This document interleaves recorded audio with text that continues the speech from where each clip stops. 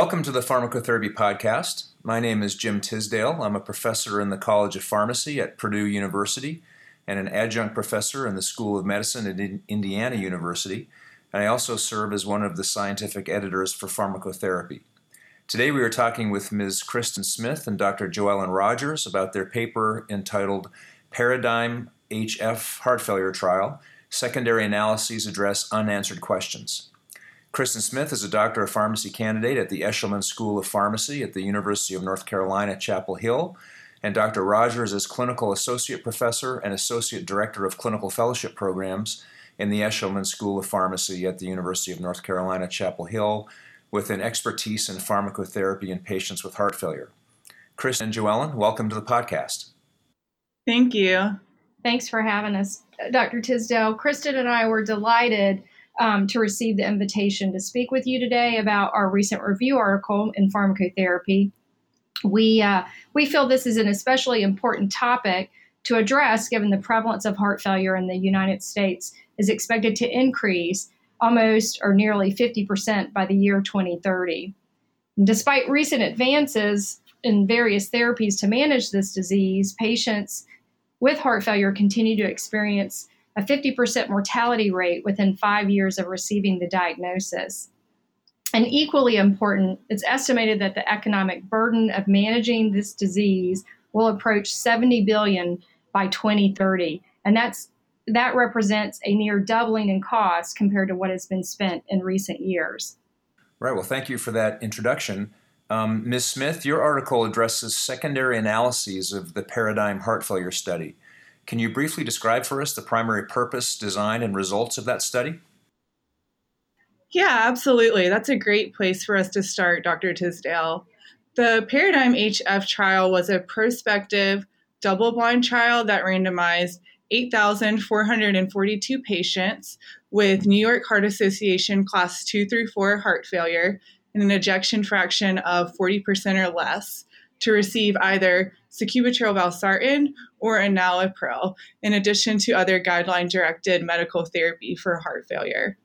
The primary outcome that they looked at was a composite of death from cardiovascular causes or hospitalization for heart failure. The results of the trial showed that sacubitril/valsartan significantly reduced this composite endpoint by 20% over a median duration of 27 months. I would like to add to Kristen's summary. This trial was notable for several reasons. First, the study, of course, as Kristen suggested, had a respectable sample size with over 8,000 study participants. In addition, it demonstrated improvement in hard cardiovascular endpoints, and the incremental benefit of the study drug sacubitril/valsartan was demonstrated over the current standard of care, target dose enalapril. Dr. Rogers, in your article, you discuss 26 publications and one abstract describing post hoc analyses of PARADIGM heart failure. Is it unusual for there to be so many secondary analyses of one clinical trial, and did all of these secondary analyses address different questions? At the time of the generation of this manuscript, there were surprisingly 27 related publications and 45 abstracts available, with 33 abstracts that were novel from the published manuscripts. We addressed in our manuscript 26 of the publications. We elected to not discuss one paper or excluded one paper that focused on outcomes with influenza vaccine in the population, but not specific to managing heart failure. Due to the scope of the paper, only one of the abstracts was included. And one important aspect of this paper to emphasize is that the results summarized within our secondary analyses, and thus all conclusions should be interpreted with caution. Regarding the number of post hoc analyses, Kristen and I agreed that this was quite unusual, that number following a major trial, and that we couldn't really recall another trial producing so many post hoc studies. Each of these analyses address separate questions. However, there are several overlapping themes, and thus when we scripted the manuscript, when we designed the manuscript, we utilized those themes to structure the review. Specifically, these analyses address outcomes based on severity of illness, endpoints beyond those addressed in the original publication, the influence of concomitant therapies, tolerability in patients with comorbid conditions such as diabetes, and the impact, the potential impact overall and long-term benefits, as well as the cost effectiveness of the study drug. Ms. Smith, Dr. Rogers mentioned that your article discusses several studies that assess the impact of sacubitril/valsartan versus that of enalapril in patients with heart failure with varying measures of illness severity. Does the comparative efficacy of sacubitril/valsartan versus enalapril differ depending on the severity of heart failure? A series of these post-hoc analyses assess the benefit of sacubitril/valsartan across a spectrum of disease severity as measured by left ventricular ejection fraction, the MAGIC risk score, and clinical stability as defined by recent hospitalization. And these analyses confirm that patients with greater disease severity defined by a lower ejection fraction, higher MAGIC risk score, and recent hospitalization do have worse outcomes. Importantly, each analysis confirmed that disease severity did not influence impact of sacubitril/valsartan on outcomes, and sacubitril/valsartan was more effective than enalapril in reducing outcomes regardless of disease severity. And Dr. Tisdale, I'd like to add that the findings of these post-hoc analyses suggest that this therapy really should not be reserved or denied in patients with either lesser or greater disease burden. For example, some clinicians may reserve new therapies for patients experiencing disease progression despite standard therapy. In contrast, yet other clinicians may voice concern regarding tolerability of these same new therapies in patients with greater disease severity. It's important to note that our review article also describes select ongoing studies, 2 of which are assessing the role of sacubitril/valsartan in patients with greater disease severity, specifically patients hospitalized with acute decompensated heart failure. These studies, the PIONEER-HF trial and the Transition trial, are prospectively designed and powered to definitively address the use of this new therapy in this heart failure subpopulation. Dr. Rogers, as was previously mentioned, the primary endpoint of Paradigm heart failure was the composite endpoint of hospitalization due to heart failure or cardiovascular mortality. What additional efficacy endpoints were assessed in the secondary analysis studies, and were there differences in the comparative efficacy of sacubitril/valsartan versus enalapril for any of the secondary endpoints? In the primary publication of the Paradigm-HF trial, each of the individual components of this composite endpoint were significantly reduced, and they were reduced to a similar degree. In addition, all-cause mortality was significantly reduced, and a quality of life measurement, the Kansas City Cardiomyopathy Questionnaire, or KCCQ, also improved. And just to add to that, several of the post-hoc analyses that we discuss in our review article addressed additional endpoints as well.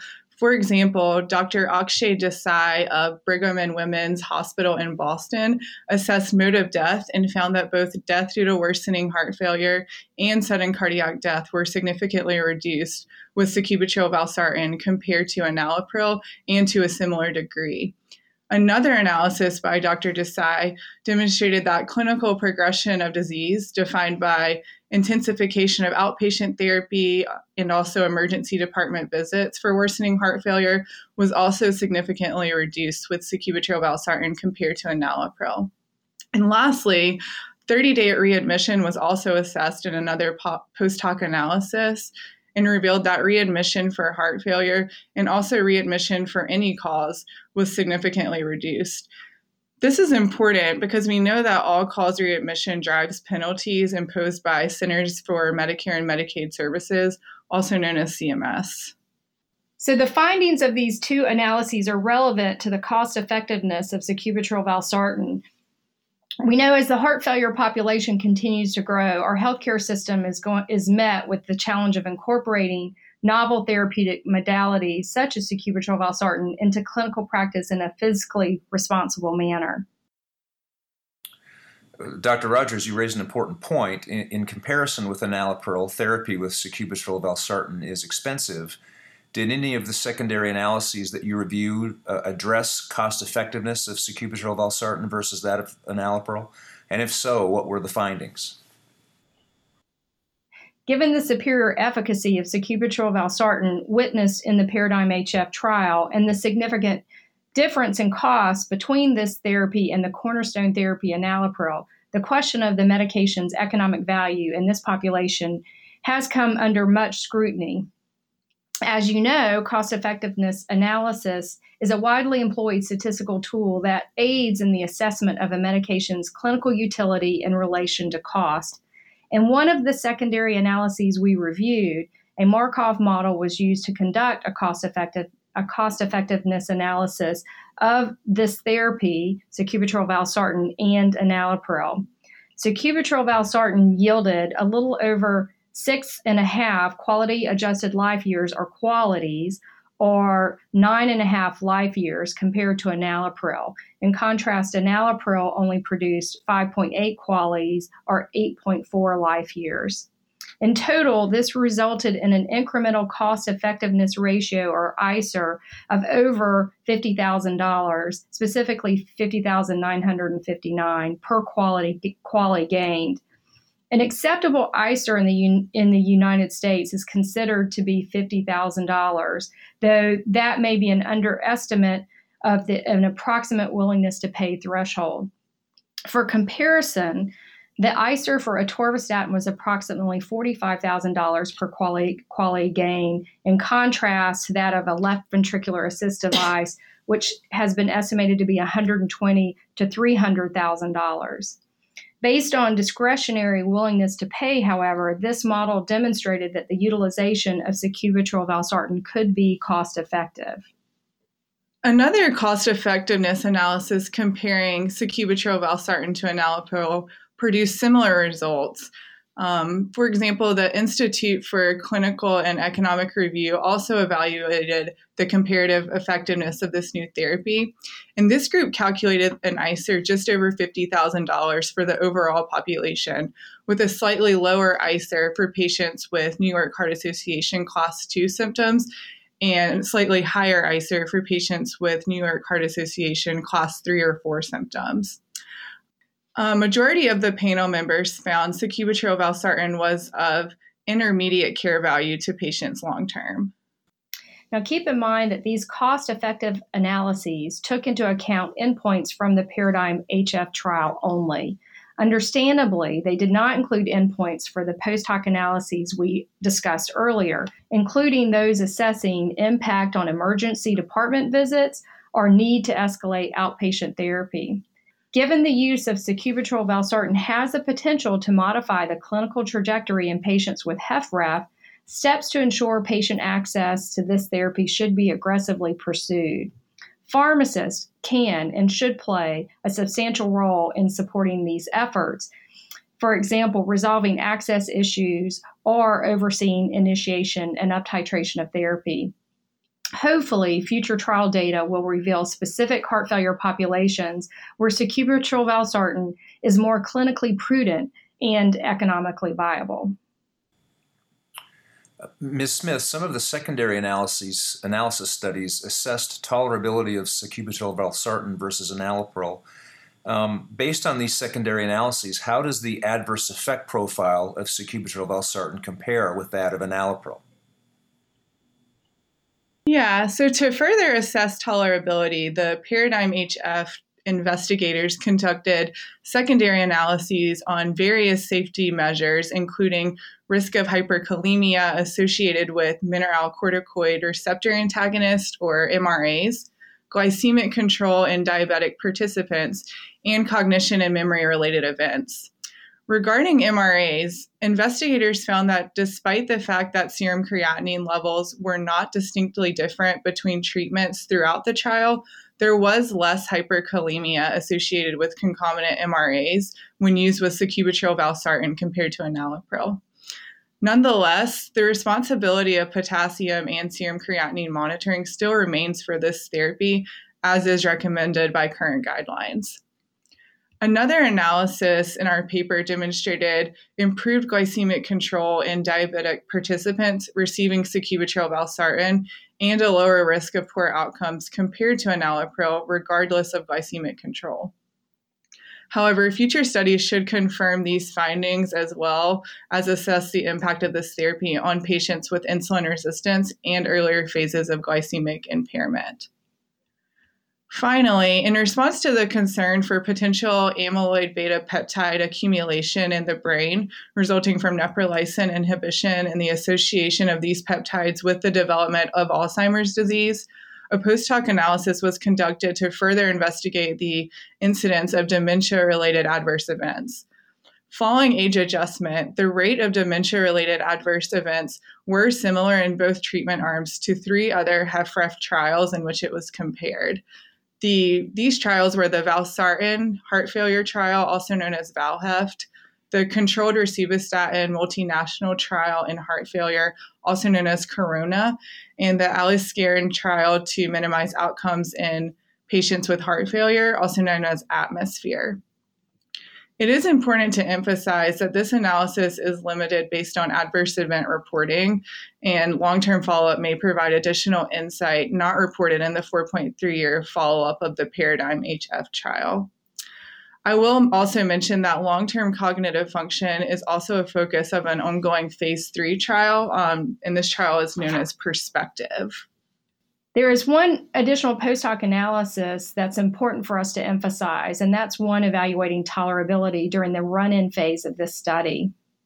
The PARADIGM-HF trial was designed with a 2-step run-in phase to assess tolerability of ACE inhibitor at target dose, followed by sacubitril/valsartan at target dose. While this has been a point of contention for this trial, it's important to acknowledge the rationale for this study design. The run-in phase was necessary and really essential to assuring this new therapy was compared to the gold standard, an ACE inhibitor at target dose. Despite the large sample size of over 10,000 participants enrolled in this trial, almost 20% of initially eligible patients discontinued the study prior to randomization due to non-completion of this run-in phase. Of these participants, approximately 10% discontinued during the initial enalapril run-in phase, and roughly another 10% during the subsequent sacubitril/valsartan phase. The primary reason for discontinuation was adverse events, with hyperkalemia most common in the enalapril phase and hypotension and renal dysfunction occurring most commonly in the sacubitril/valsartan phase. This additional post-hoc analysis that we described in our review used inverse probability weighting to evaluate if the trial results would have been different if more trial participants were similar to those who did not complete this run-in period. It was found that lack of tolerability did not alter sacubitril/valsartan's benefit over enalapril with regard to the primary outcome. These findings demonstrate that including a run-in period to ensure tolerability did not impact the study drug's magnitude of benefit for the trial outcomes, and that patients with specific characteristics, such as low systolic blood pressure or renal dysfunction, may have difficulty tolerating target dose of either medication. The latter is a critical point to emphasize for pharmacists and really any healthcare provider involved in assisting with initiation and up-titration of sacubitril/valsartan, specifically to be cautious in patients with these characteristics. Dr. Rogers, do you consider the results of these secondary analysis studies to be hypothesis generating, or do you believe that the results of these secondary analyses should be immediately incorporated into clinical practice? Yeah, I'm glad you asked that, Dr. Tisdale. As we previously discussed, conclusions from these secondary analyses should be interpreted with caution, given they are hypothesis generating, and all findings should be confirmed in adequately powered prospective studies. Furthermore, while these post-hoc analyses have expanded understanding for how sacubitril/valsartan benefits stable New York Heart Association Class 2 through 4 HFrEF patients, The potential benefit in other HFrEF subpopulations and other heart failure populations remains unknown. Ongoing trials in HFpEF, or heart failure with preserved ejection fraction, acute decompensated heart failure, and those who are post-acute myocardial infarction may further expand this new therapy's FDA-approved indications. Current explorations into potential biomarkers, functional status, physiologic and cognitive improvements will enhance our understanding of the underlying mechanism driving the benefit in heart failure. It's going to be important to evaluate these future post-hoc analyses and ongoing prospective trials to further expand our current understanding of the utility of this new heart failure therapy. Ms. Smith, in your thorough assessment of secondary analyses of Paradigm HF, were there any results that surprised you? Yeah, I'm glad you asked that, Dr. Tisdale, given we've had limited discussion regarding Paradigm HF study outcomes based upon concomitant therapies. I was pleasantly surprised that the outcome improvements in the trial were consistent regardless of the sacubitril valsartan dose achieved or the presence of other guideline-directed medical therapies. Of the randomized participants in the trial, 80% were treated with a diuretic, 56% with MRAs, 30% with digoxin, and 93% with a beta blocker. And approximately half of those patients on the beta blocker were receiving about greater than 50% of the target beta blocker dose. Compared to enalapril, sacubitril valsartan was more beneficial for reducing the primary endpoint and also cardiovascular death alone in all background therapy subgroups with no treatment by subgroup interaction occurring. An unexpected finding was that a higher cumulative incidence of both the primary endpoint and cardiovascular death alone was observed in the enalapril patients who received the background therapy of interest compared to those who did not. Overall, the results of this analysis demonstrated that sacubitril valsartan's benefit was consistent regardless of background therapy and beta blocker dose. Notably, another post-hoc analysis demonstrated that the benefit of sacubitril valsartan over enalapril for those requiring dose reduction during the trial was very similar to the magnitude of benefit seen with participants who reached target doses of both medications. Well, the full article is in the February issue of Pharmacotherapy, but thank you both very much for being with us today and sharing this additional insight. Yeah, it was our pleasure. We really appreciate you having us. Yeah, thanks for having us.